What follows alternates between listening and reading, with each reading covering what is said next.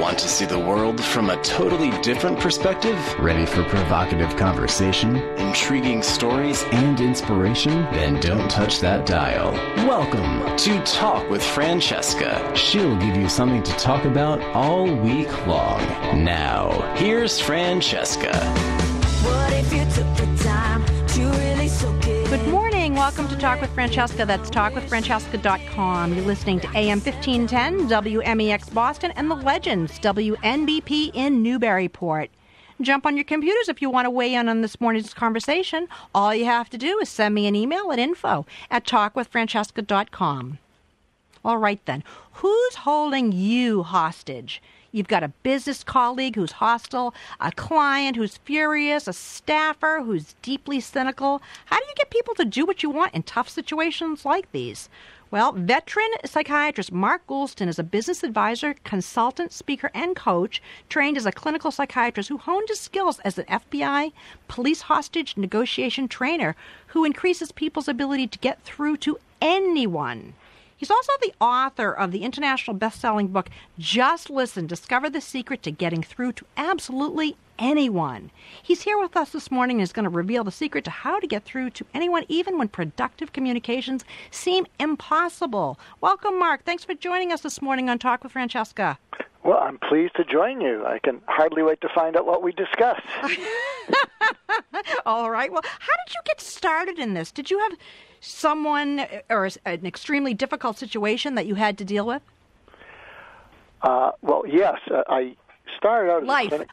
Yes. I started out as a clinical psychiatrist, and I specialized in suicide, intervening with suicidal people and potentially violent people. And I had a mentor who used to refer me these people who were still suicidal but needed to be discharged from the hospital. So they weren't acutely suicidal, but it was part of their personality. And I got to be innovative because the hospital had kind of stabilized them, but I wanted to get them back to hope if I could. Yeah. And there was one particular patient that, to make a long story short, I'd been up for about 48 hours moonlighting at a hospital over a weekend to cover other doctors. And when I saw her on a Monday, I was sleep-deprived, and suddenly what happened is I went into her world. I mean, the room became dark, the colors went away, and I'm an MD, and I thought I was having a stroke or a seizure. And I did a neurologic exam on myself, which wasn't rude because she never made eye contact. And I realized, geez, I'm all here, and I don't know what happened. I think I'm seeing the world through her eyes and feeling it. And because I was sleep-deprived, I said something to her that normally I would keep to myself, and I said, Nancy, I didn't know it was so bad, and I can't help you kill yourself. She'd made 3 attempts and been in the hospital several times before I started seeing her. And then I said, but if you do, I will still think well of you. I'll miss you. And maybe I'll understand why you had to do it, because there was no way out of your pain. Oh, so sad. Yeah, and what at happened? That point, she made eye contact, first time in 6 months, and I thought she was going to say, thank you for letting me do it. I'm overdue for my next one, I thought she was going to say. And instead, I asked her, what are you thinking? And she said, if you can really understand why I might have to kill myself, maybe I won't need to. Then she smiled, and she gave up her suicidality. Wow. Wow, wow, wow. That's all I can say. That's incredible. Well, I think we all have the potential to listen into people, and there's a difference between listening to people and listening into people. So I'll demonstrate it here. It's better to show than tell. So if I'm listening to you, you're asking me particular questions, and one was, where did I learn what I learned? And I gave you a story of that, and I answered that. But if I'm listening into you, what I'm hearing is that this show is kind of a calling for you. It's not just a gig. It's not just a job, and it's really important to you for you to bring value to your listeners. Absolutely.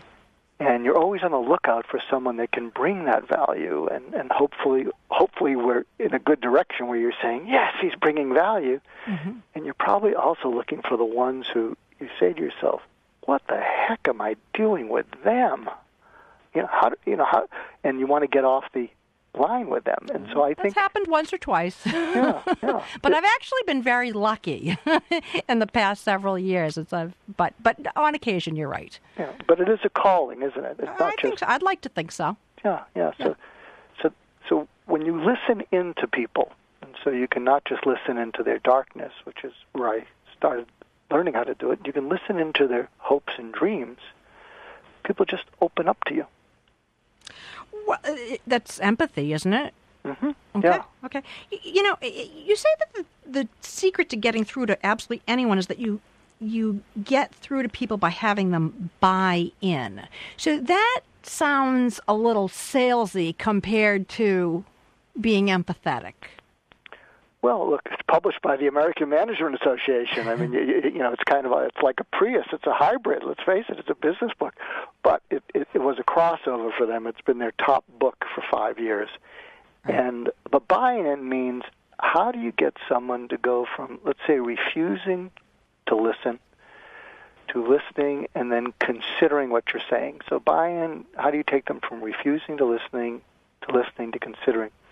And when I do trainings, what I say to people is just like the hip bone is connected to the shin bone, your body posture is connected to your mind. And so if you can imagine someone being resistant to what you have to say, you might imagine that they've crossed their arms in their mind. Mm-hmm. And so if you can get people to uncross their arms when they're speaking to you, they'll open their mind. And one of the ways to do that, and this is how you get through to people, and when I give these trainings, people seem to be really smitten with what I'm about to tell you. I say focus on people's adverbs and adjectives, because an adverb is a way of their embellishing a verb, and an adjective is a way of their embellishing a noun, and they both have emotional juice on them. Give us an example. So if someone were to say, this is an amazing opportunity, or this is a horrendous situation we find ourselves in, and they may, often when people expose themselves, they will then say, well, what do you think? What do you think I should do? Because they try to catch themselves having just exposing themselves. And if you say to them, before I answer that question, say more about the amazing opportunity, or say more about the horrendous situation, and you lean into amazing and horrendous, what you will notice is people will start to use their hands to express what they're saying because the words don't say enough. And in the book, Just Listen, I talk about several conversation deepeners. So say more about that is one. Another one is when they finish saying whatever they're saying, you go, really? And it's an inviting way, and then what they'll go is even deeper. They'll say, oh, yeah, this is amazing, or, oh, my, if we don't do this, we're going to be in real trouble. And so the key is to focus on people opening up more and more, Sure. because then you will differentiate yourself from the competition who often gets stuck in sort of a transactional superficiality. Mm-hmm. Well, I mean, if I'm hearing you correctly, what you're really saying is get people to talk about, people always love to talk about themselves much more. They want to be, you want to be interested more than interesting, I always say. Absolutely, yeah. Right? Because let's face it, if we all like to talk about ourselves, it's human, right? Mm-hmm. I mean, but you say listen into people's eyes. What do you mean by that? Do you mean as in like look into them and really? I mean, what is different about listening into people's eyes?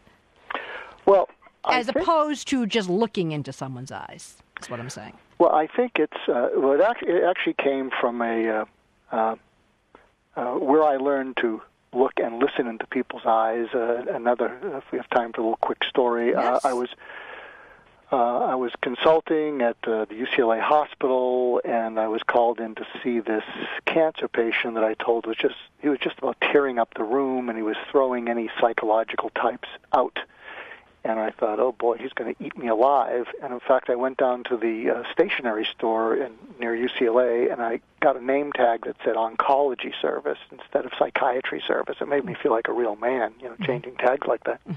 So I go into the room, and I say, well, I'm here with the team, and I'm here to sort of understand what's going on.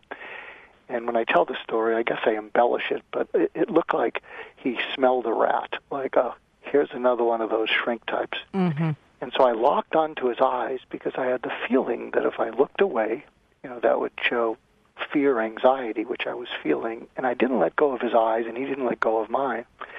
And there was one point where I didn't know what to say, and then I just said to him, how bad does it get in there? Meaning in his head. He said, what? I said, how bad does it get in there? So I'm holding on to his eyes, which on the outside seemed angry. And then he looked at me and he said, you don't want to know. And I thought to myself, I'm quick on my feet as a hostage negotiation trainer. I said, what am I going to say now? And then I said, you're probably right. I probably don't want to know. But unless someone other than you knows and knows soon, you're going to go crazy. Ooh. And then he looked at me, and there was a standoff, and he broke into a smile, and he said, I'm already there. Pull up a chair. So the whole idea is, I think if you look into people's eyes, there's usually, I would say almost always, there is something going on underneath what they're saying. And if your purpose can be, when you do it, your purpose actually has to be to not hurt them or take advantage of them. Mm-hmm. And by the way, one of the reasons people, especially a lot of pure salespeople, don't look into people's eyes in that way, in a deep, authentic way, is because you don't want people to see that you're being inauthentic and you're just trying to maneuver them for the sale. Well, absolutely. If you're just tuning in this morning, you're listening to Talk with Francesca, and I'm speaking with Mark Goulston, and he has written a book, Just Listen. Mark, so you were an FBI police hostage negotiation trainer. Right. Tell us, our listening audience, a little bit more about that. Well, I got involved with it because I was doing a program for middle school parents, and it was how to keep your children safe, and there was someone from the FBI there, and I can be a little melodramatic since I live in Los Angeles, so my segment of the program was called It's My Party and I'll Die If I Want to. And so I role-played their teenage child to these kind of, anxious, uptight parents, and I said, your role is you have to talk me out of the fact that I'm going to a party this weekend, and there will probably be drugs, there will probably be gangs, there will probably be all kinds of things, and I'm not going to let you call the other parents to make sure it's safe. So what happened is I took on the whole audience, and then finally they kind of cried uncle, and I said, this is what you needed to say to me if I'm your teenager. And so this FBI person who was there said, this is fascinating. And I'd also been giving talks like that at UCLA to teach suicide training. In fact, if you go to YouTube, put in my last name, Goulston, Goulston, and look up I'm Going to Kill Myself, you'll see a role play that I've played for 13 years to undergraduates at UCLA where I role played a suicidal teenager, and you had to talk me out of it. So what happened is I started trainings with the FBI and police where I played, and there's even a video of this, where I played a police officer who had shot an unarmed kid, and I had been on a medical leave for a year. And so I'm in front of them with a police uniform on and broken glasses. I hadn't shaved, and I pull a gun out, and I say, I've been on medical leave for a year, and unless you talk me out of it, I'm going on permanent leave, and then you live with the ghost of someone that you couldn't save, and this time it's one of your own. And so that role play, what happened is I for some reason or other, I'm able to get into the persona of people, just like I got into that woman's suicidality. And then, and I always pull the trigger, and then that sort of alerts them, and I say, this is what you didn't say that if you had said would have caused me to turn my gun over. And so that I started doing trainings like that, and I would occasionally then go to some of the departments and do smaller groups and do occasional ride-alongs. But I worked with them. I wasn't part of the FBI or police. I was a trainer that they brought in because apparently that interaction really was fairly riveting. Has there ever been a time that you tried to talk someone out of suicide and wasn't able to? No. Beautiful. No, That's what I wanted to hear, because I was afraid if you said yes, I was afraid what my next question would be. So good. Well, I pause because I think I've been lucky more than skilled. I mean, That's my being wife, very modest, I think. my wife, used to tell people that for the first 10 years when I was out there in my practice, I never got through a movie without being paged. Because a quarter of my patients were suicidal, and you're only supposed to have 2 or 3.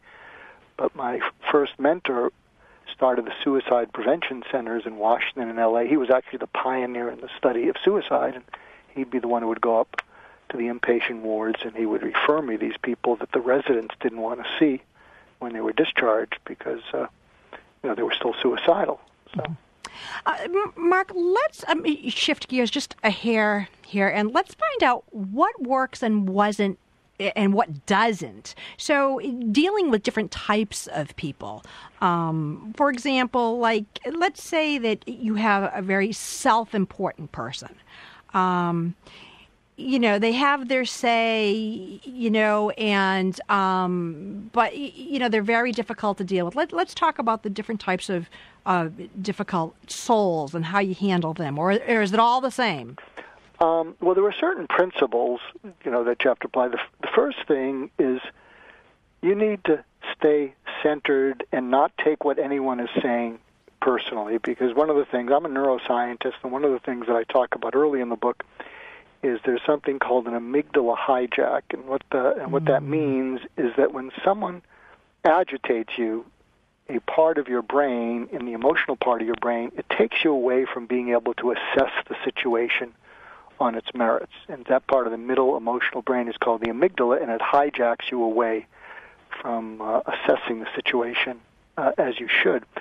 And so, in fact, one of the things that I tell people is I say, if you want to make your life easier and if you want to stay on a diet and exercise routine, take out a sheet of paper, put a line down the middle of the paper, and on the left side, list all the people that inspire you, give you energy. When you see them, you say to yourself, I got to see them again sooner. And on the right side, put down all the people that are awful, all the high-maintenance, difficult to please, easy to upset people. And the reason you do that is because research shows that a number of people go off a diet or exercise when they've had a close encounter of the worst kind with people on the right side. And what that means is know who those people are ahead of time and never expect them not to try to manipulate you or maneuver you when they want to get out of something or they want to push you to do something that where they're not going to take no for an answer. So just identifying those people and recognizing them early, you're in the conversation, but you hold a little bit of yourself back. And then when they say that thing or do that thing that they always do, you can smile inside like the cat who swallowed the canary and say, oh, here they are again. And in the book, there's a number of things that people love to say to such people. So you have actual examples of what to say. Oh, yeah. Oh, I love that. I love those types of books, especially the ones that really tell you exactly, like say this or say that. And you were saying, a little bit earlier, you lean into someone and say, really? Or, tell me more. Sometimes those kinds of specific things to say can really be very, very helpful. So what might you say to someone who considers themselves really self-important and, it's always all about them? And how could you kind of bring them into reality? Or are they just so narcissistic that there's nothing you can do? Well, if you're in the business world, we're all judged by results. I even think the word performance is too soft. I think we're judged by results. Yep. And so one of the suggestions I have in Just Listen is what I call the Columbo maneuver. Mm-hmm. And so picture this person who's very self-important, and this is what I'd suggest you do. You let them go on and on. You break eye contact, and then you sort of hit yourself slightly in the forehead, like Columbo would say, and say, it's a shame. And they're going to say, what? And you say, no, keep on talking, it's okay. And then they keep talking or boasting, and you go, oh, it's a real shame. And they're going to say, what's a shame? You say, well, you're really talented about certain things, and you have no idea how much results you're leaving on the table. You have no idea what kind of results you're capable of getting if you didn't do some things that distract other people from wanting to help you. And I'm saying it's a shame because after I finish what I'm about to say, I think you have no interest in changing, and I think it's a shame. Very interesting. Did you see that in your mind's eye? Yeah, absolutely. Yeah, another thing, dealing with the difficult people, the bully, that kind of thing. Again, I was going to ask you about a bully. So yeah. They're on the right side of that sheet, that we talked about. Of course. So again, when they say whatever they're saying, again, learn how to make eye contact and realize that inside bullies, and if you look at it and they see that you see it, you'll have them. Underneath all bullies, inside is the fear. Oh, of course. And what the fear is, that you're going to catch them and rub their face in the fact that they don't care about anyone but themselves. And so they and that way down deep, if you know that you only care about yourself, there's a part of you that feels, well, if someone catches me in that, they're going to know that I'm just this bad person. So if you keep looking for that intent as opposed to being provoked, and what I say is look into the eye, and I say look into their left eye because that's connected to their right brain. So imagine you're looking into the eye of a hurricane, and whatever they're saying, let it go over your shoulders. And then if they say something totally appalling and totally preposterous, and one of the things that bullies and whiners, why they get the best of us, is they push us through our frustration into our rage. Mm-hmm. And when they outrage us, we go off balance, and then when we're off balance, they attack. But since they're going to do that, wait till they do it. They're expecting you to go off balance, but you won't. And then I'd say pause for 1 or 2 seconds because they're looking for you to flinch. They're looking for you to be off balance, and you're not. And a few things you can say. And one of my favorites, and you're looking them directly in the eye, and they think they've bullied you and intimidated you. One of my favorite things to say is, my mind wandered the last 5 minutes. Can you repeat everything you said? And they'll go, what? Yeah, my mind wandered.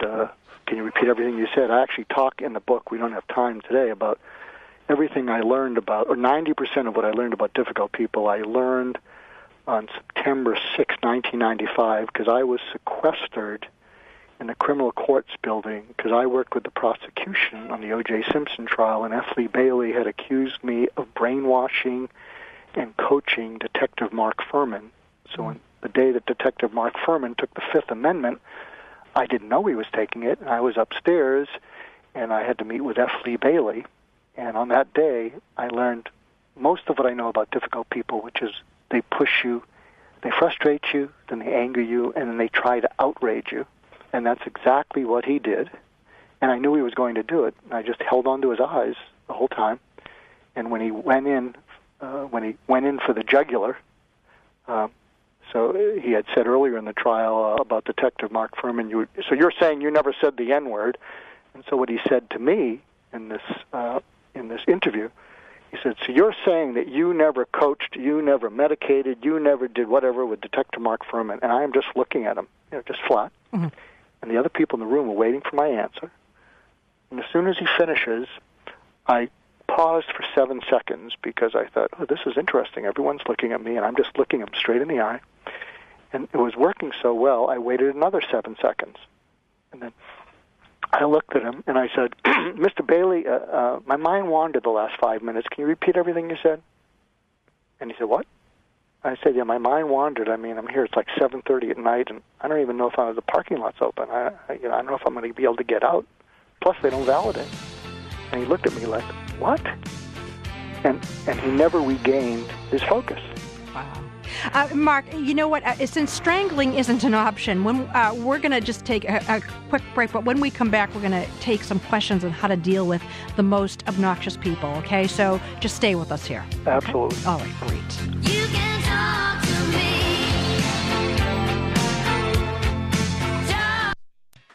Are you looking for an authentic Italian meal in an intimate setting? Then you'll want to dine at Terra Mia's. This North End Italian restaurant provides a simply divine culinary experience and, as quoted in Zagat's restaurant guide, pastas without compare. And it's reasonably priced. This North End gem will keep you coming back. Terra Mia is simply the best Italian restaurant in all of Boston. Call 617-523-3112, 617-523-3112, or terramiarestaurante.com.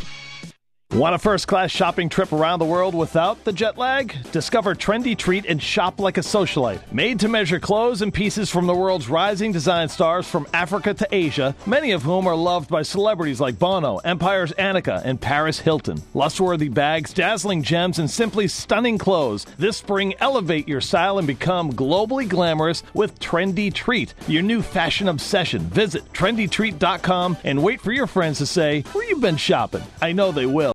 Soon winter will be long gone and bikini season will be here. How would you like to lose up to 40 pounds plus in 40 days? At Nutrimost in Woburn, we use computerized technology to test and find your perfect fat-burning zone. The customized natural formulas will shut off fat storage and turn on extreme fat burning, getting you to burn between 2,000 and 4,000 calories per day. So if you want to get super healthy, balance your hormones, and normalize blood sugar levels to help lose that unwanted fat and look great this summer, you will want to go right to NewEnglandWeightLoss.com or call 781-938-9400. Don't wait to experience the new you. Caitlin Rose has a fascination for finding ways to capture specific moments in life. She feels still photography does something that no other medium can, capturing a single moment that tells a story and allowing us to have the full recollection of every moment that came before and after. Caitlin's style allows for a totally natural experience. Every day, Caitlin Rose is invited to share in the significant moments in people's lives and trust it to preserve the memory. So call Caitlin Rose Photography today at 339-203-5030 or visit online at katerosephoto.com. That's C-A-T-E rosephoto.com. Located in Boston's North End holds one of our best-kept secrets, Antico Forno, ranked number 9 of the top 10 Italian restaurants around the world within the category of being one of the most authentic. With a welcoming family feel, it's hard to argue the experience you have when enjoying dinner at Antico Forno. Best known for their brick oven pizza, their world-class traditional cuisine does not fall far behind. Come enjoy dinner at Antico Forno and feel like part of the family. Open daily from 11:30 a.m. until 10 p.m. Call us today at 617-723-6733 or visit us at anticofornoboston.com. When you want to hire a local professional locksmith and don't know where to turn, the key to finding one in Massachusetts is through the Massachusetts Locksmiths Association, an organization that has over 100 professionals throughout the Commonwealth and has been holding those professional locksmiths to high standards and ethics since 1957. Locate us on the web at masslocksmiths.org to find the professional locksmith closest to you. Hey, this is James Woods, and you are listening to Talk with Francesca every Saturday morning right here on 1510 Boston.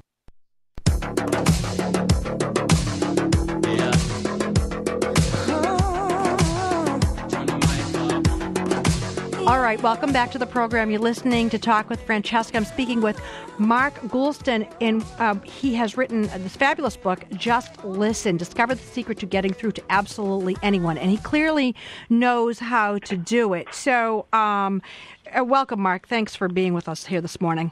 Oh, I'm glad to be with you. Thank you. So let's see here. I've got a question here. From Christina from Linfield, and she says, my mother-in-law is driving me mad. She comes to my house and starts rearranging my home. Seriously, even to the point of moving furniture. My husband says she's trying to bond. If that is what she's trying to do, it's not working. I've tried everything from joking to getting her out of the house. I haven't confronted her directly, but I've confronted my husband, and he doesn't see the problem. What could you advise, Christina? Well, it's a double confrontation because so first of all, the mother-in-law and the son. Ugh, I hate those. so first of all, the son obviously is afraid to confront his mother, and she's probably having some feelings towards the mother that's the same as the son, but he's worked around it and avoided it. You mean he's got issues with his own mother, but he's not. Yeah. I'd take that bet in a heartbeat. Yeah. But this is what you say. Something that I talk about is called the wince confrontation. And the wince confrontation means that when you're about to confront someone, you need to show that it pains you to have to do it. as opposed to you're coming from frustration. And so what she might say to her mother-in-law is to say, I need your help with something.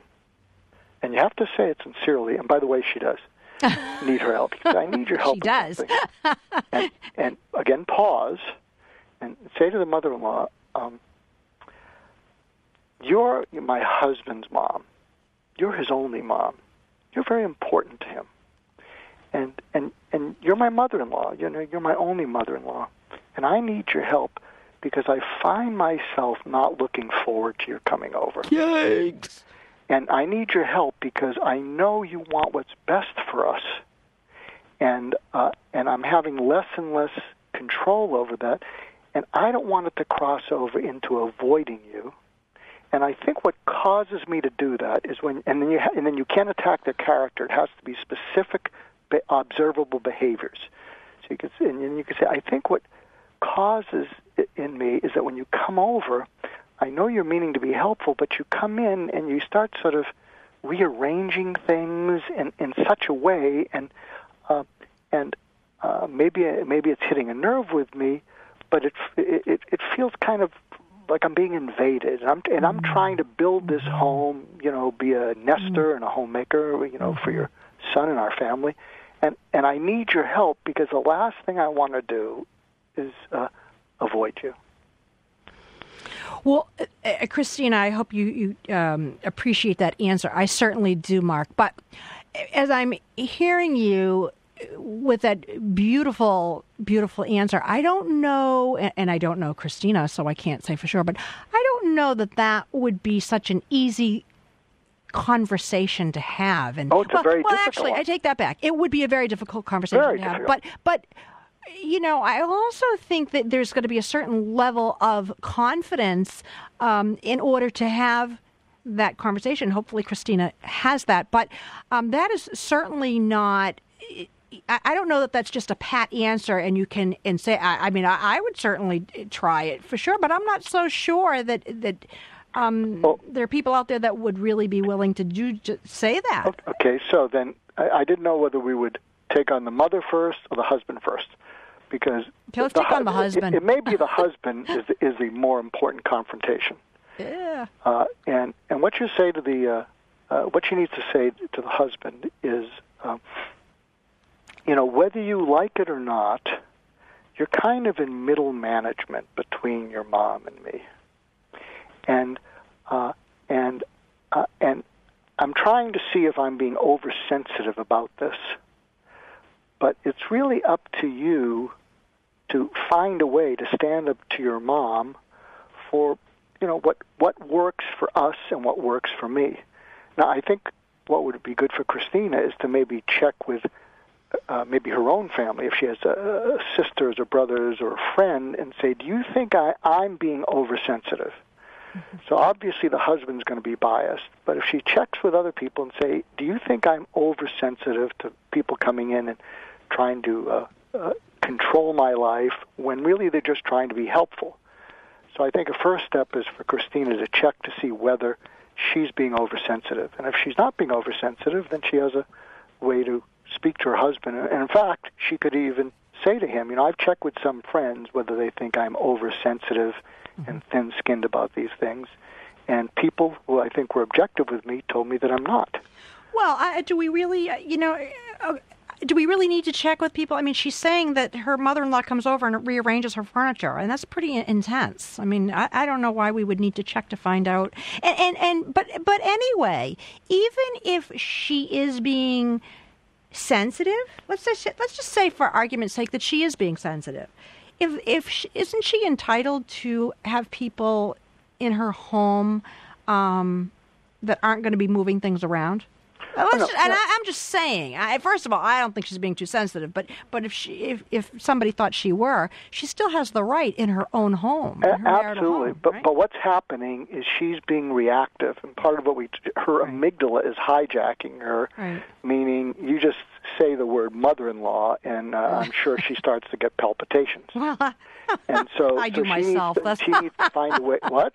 I said I do myself. That's why. That's probably why.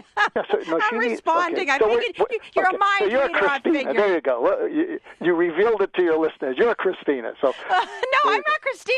I'm totally not. No, I divorced him. No, but but I figured you probably could read my mind. But anyway,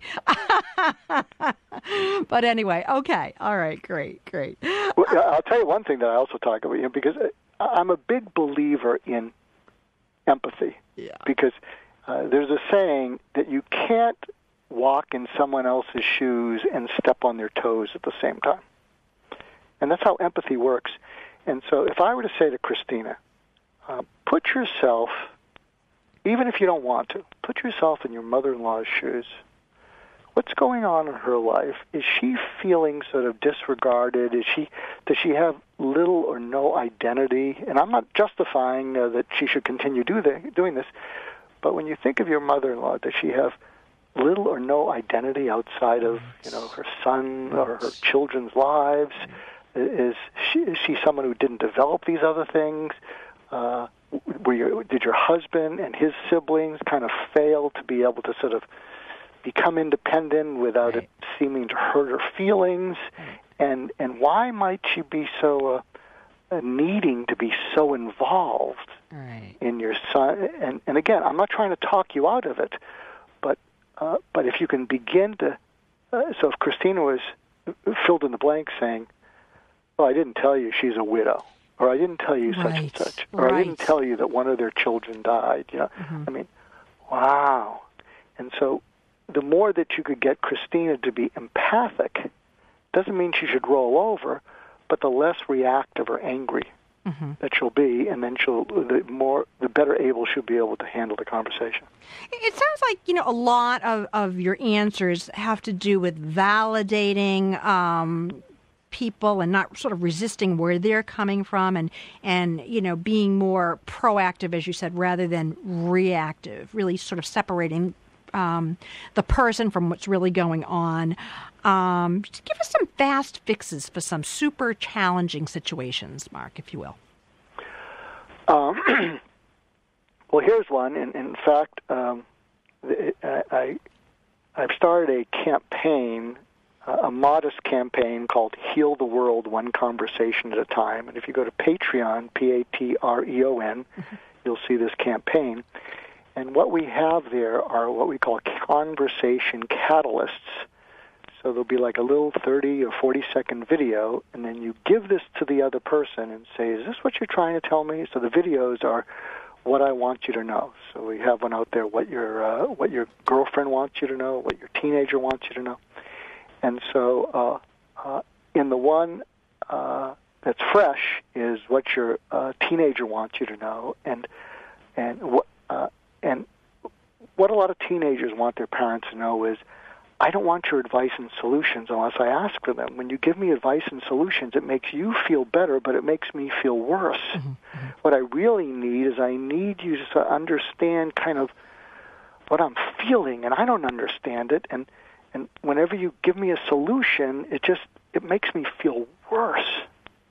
And so in a challenging situation, there's also a tack that I have, which you're going to arch your back on, but I'm going to calm you down, Francesca. It's called the olive branch on steroids, and there's a blog I blog for Harvard Business. So if you look up olive branch on steroids, HBR Goulston, you'll find it, and it's a 5-step unsolicited apology. Now the reason for that, see, I told you I get you. Hear me out. I'm a Sicilian girl here. Okay, no, I'll do it with you. So here's how it would go.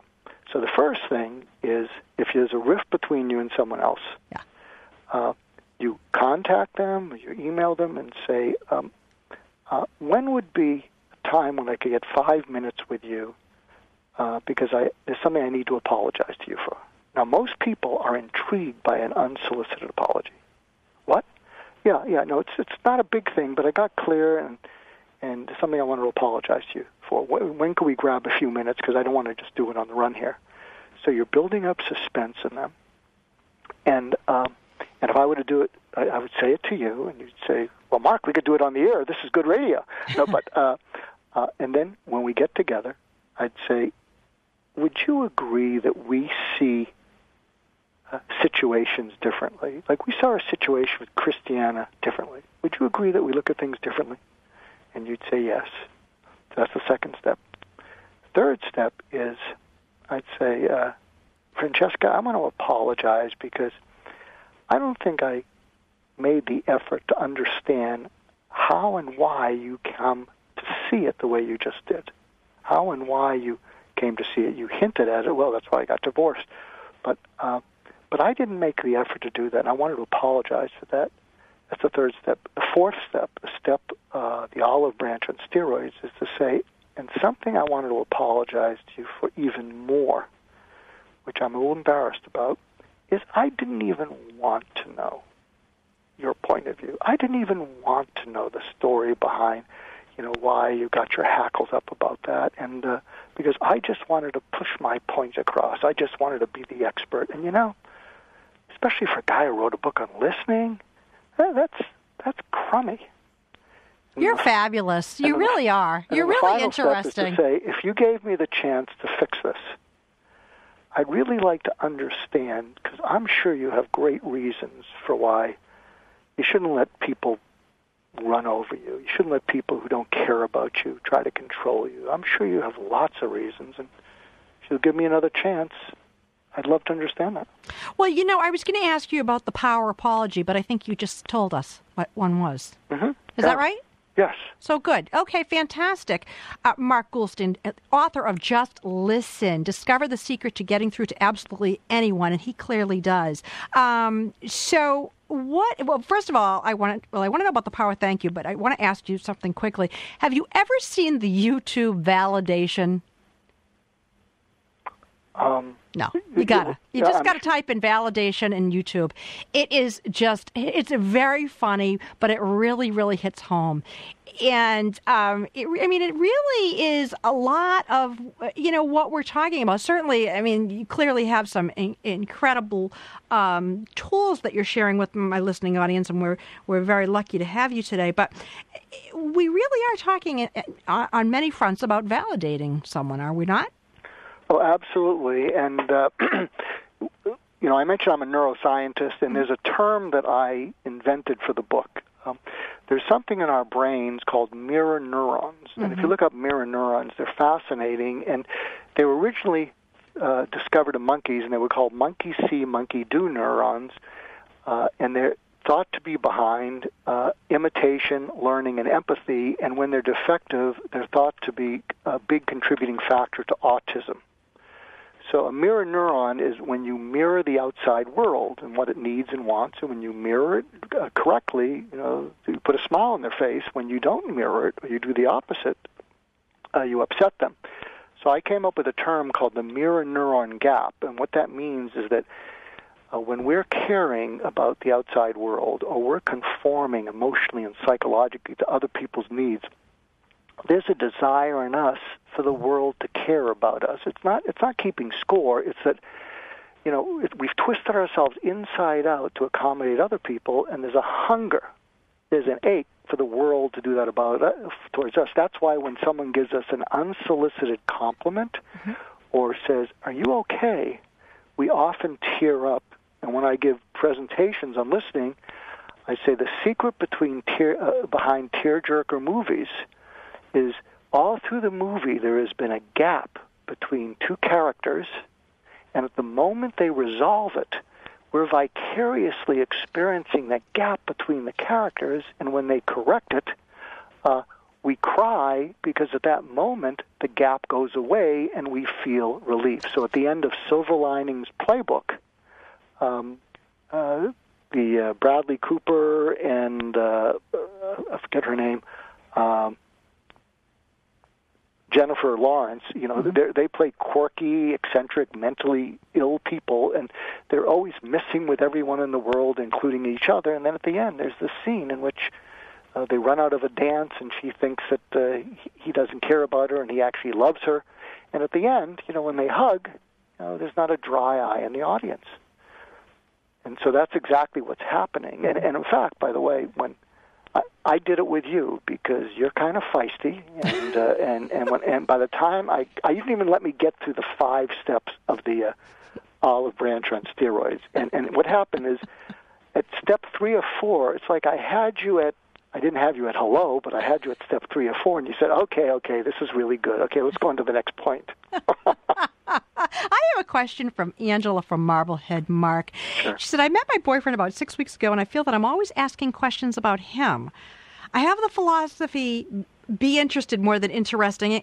That's mine. I have the philosophy, be interested more than interesting. I do that too. I say that to Angela. Angela, we have something in common. But this is getting old, and I don't think he even knows I have a toddler. I really like him, but I'm afraid that I may possibly be dating a narcissistic guy. Any way to figure out before I get too hooked? 6 weeks, and he doesn't even know you have a kid? Okay, this is the Dump Francesca answer. Okay, ready for this one? Dump him. He doesn't even know you have a kid. That's exactly it. He doesn't even know you got a kid. Come on, 6 weeks. If I'm Francesca, I'd say, look, you know as well as I knew, what's Angela from Marblehead? Yeah. You know that when you sent this to me, he's a narcissist. You already knew it. You just haven't. And here's what. Stop picking on me, Mark. What? I said, stop picking on me. No, but here's the empathic thing I'd say to Angela. I'd say, here, Angela.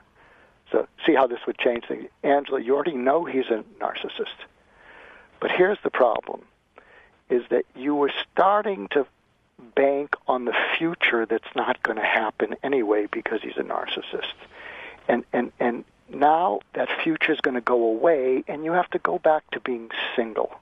And you don't like being single. And you have to go all through it again. And you may meet another narcissist, and you're probably saying, God, this is so hard.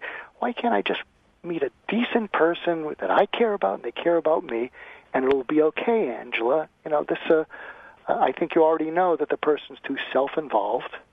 Now you might bring it up to him and then see, because sometimes there are a lot of guys who, flirt with Asperger's syndrome, so they're kind of single-minded, they're focused on their career, and they're not narcissistic.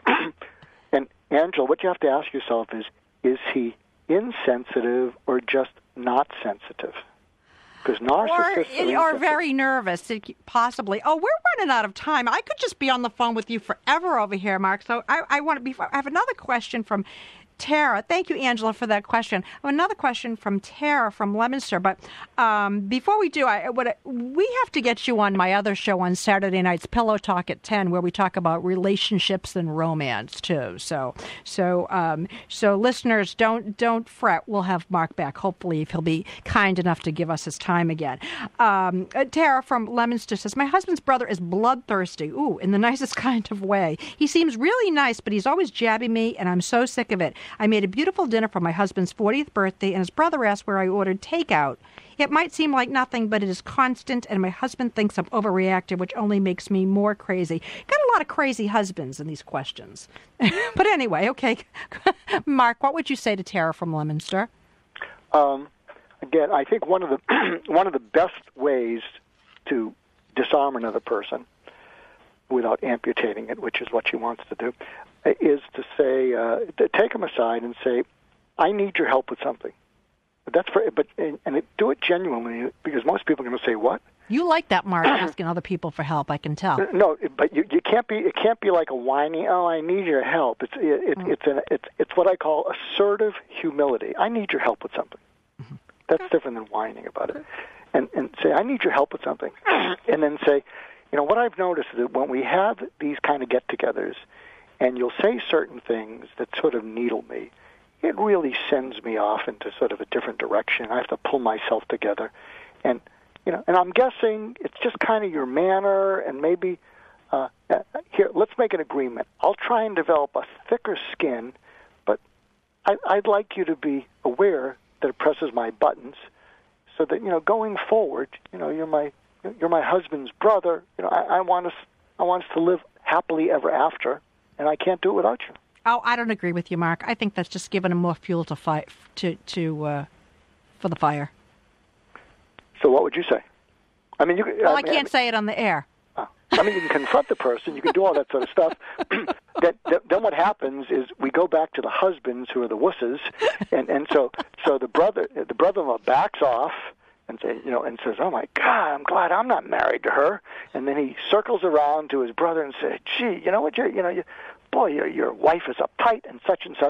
And there's the husband in the middle again. Where you say to the husband, "Okay, make a choice, or we're getting divorced." So we can take Francesca's approach. Well, I don't want to sound like I'm feisty and fearless and also abrasive. I'm feisty and fearless, but I like to think I'm not completely abrasive. But my style is probably a little rougher. But maybe after today, maybe I'll take a few breaths in between the next time I confront someone. And I would love to keep going, but unfortunately, Mark Goulston, we are out of time. Mark is the author of Just Listen.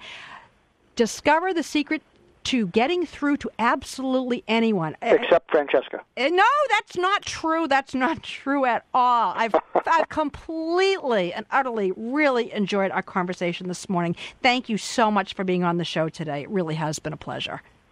Well, you'll have me on Pillow Talk, and we're going to hold. I have the secret to the best conversation you'll ever have with your spouse. Well, you know what? I absolutely mean it. I will be in touch with you later to set something up. So again, thanks so much for being on Talk with Francesca today. Thank you, and I'm homesick for your accent. I lost it when I came to California. Well, okay. I like to think I don't have one, but I guess I do. All right, thanks for listening. We have to wrap things up for now and say goodbye. If you want to know more about what's upcoming on Talk with Francesca, visit my website, talkwithfrancesca.com. And don't forget to listen tonight to my new show, Pillow Talk at 10, where we talk about relationships and romance. Thanks again for tuning in. Located in Boston's North End holds one of our best-kept secrets, Antico Forno, ranked number 9 of the top 10 Italian restaurants around the world within the category of being one of the most authentic. With a welcoming family feel, it's hard to argue the experience you have when enjoying dinner at Antico Forno. Best known for their brick oven pizza, their world-class traditional cuisine does not fall far behind. Come enjoy dinner at Antico Forno and feel like part of the family. Open daily from 11:30 a.m. until 10 p.m. Call us today at 617-723-6733 or visit us at AnticoFornoBoston.com. Who doesn't go to the hair salon to liven up their look? But sometimes you look worse on the way out than you did walking in. You can expect something different at Anthony Capolino Salon. With a super modern feel that can hardly be mistaken for suburban, a full-service hair salon, they offer cuts, color, highlighting, formal design, extensions, relaxers, braiding, and waxing. Anthony has over 15 years working on Newbury Street in Boston. I can tell you from my own experience, I felt transformed, and you will too. So if you're looking to turn a few heads,